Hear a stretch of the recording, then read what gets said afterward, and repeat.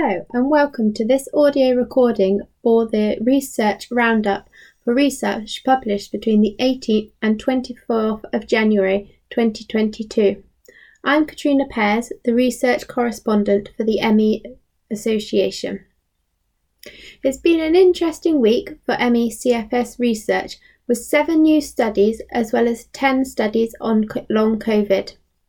We have highlighted 2 of the studies.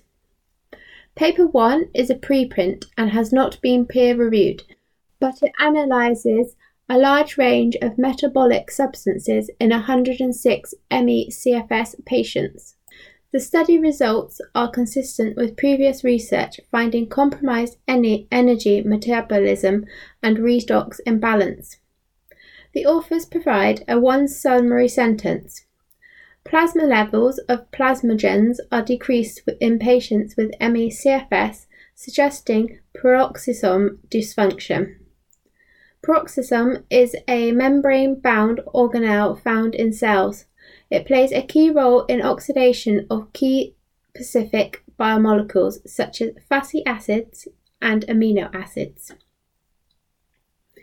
Paper 2 is a follow-up study from the research group in Austria who study endothelial cells, which are layers of cells lining blood vessels.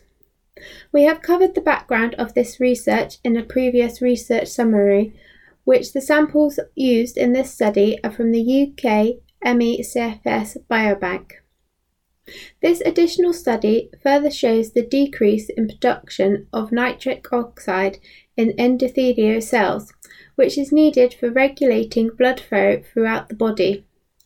The study suggests the enzyme involved in endothelial dysfunction, nitric oxide synthase, may be involved in the pathology of ME CFS.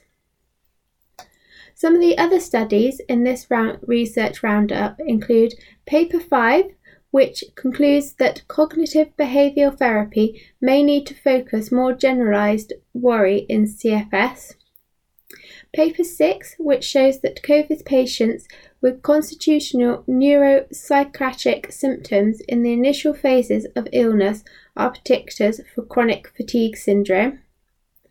Paper 7, which proposes that antibiotic use throughout life favours intestinal microbiota composition, which might increase the risk factor for ME CFS.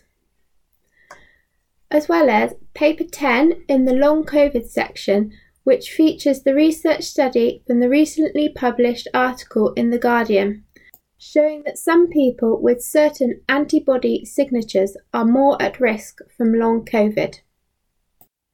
Thank you for listening to this audio recording of the Research Roundup.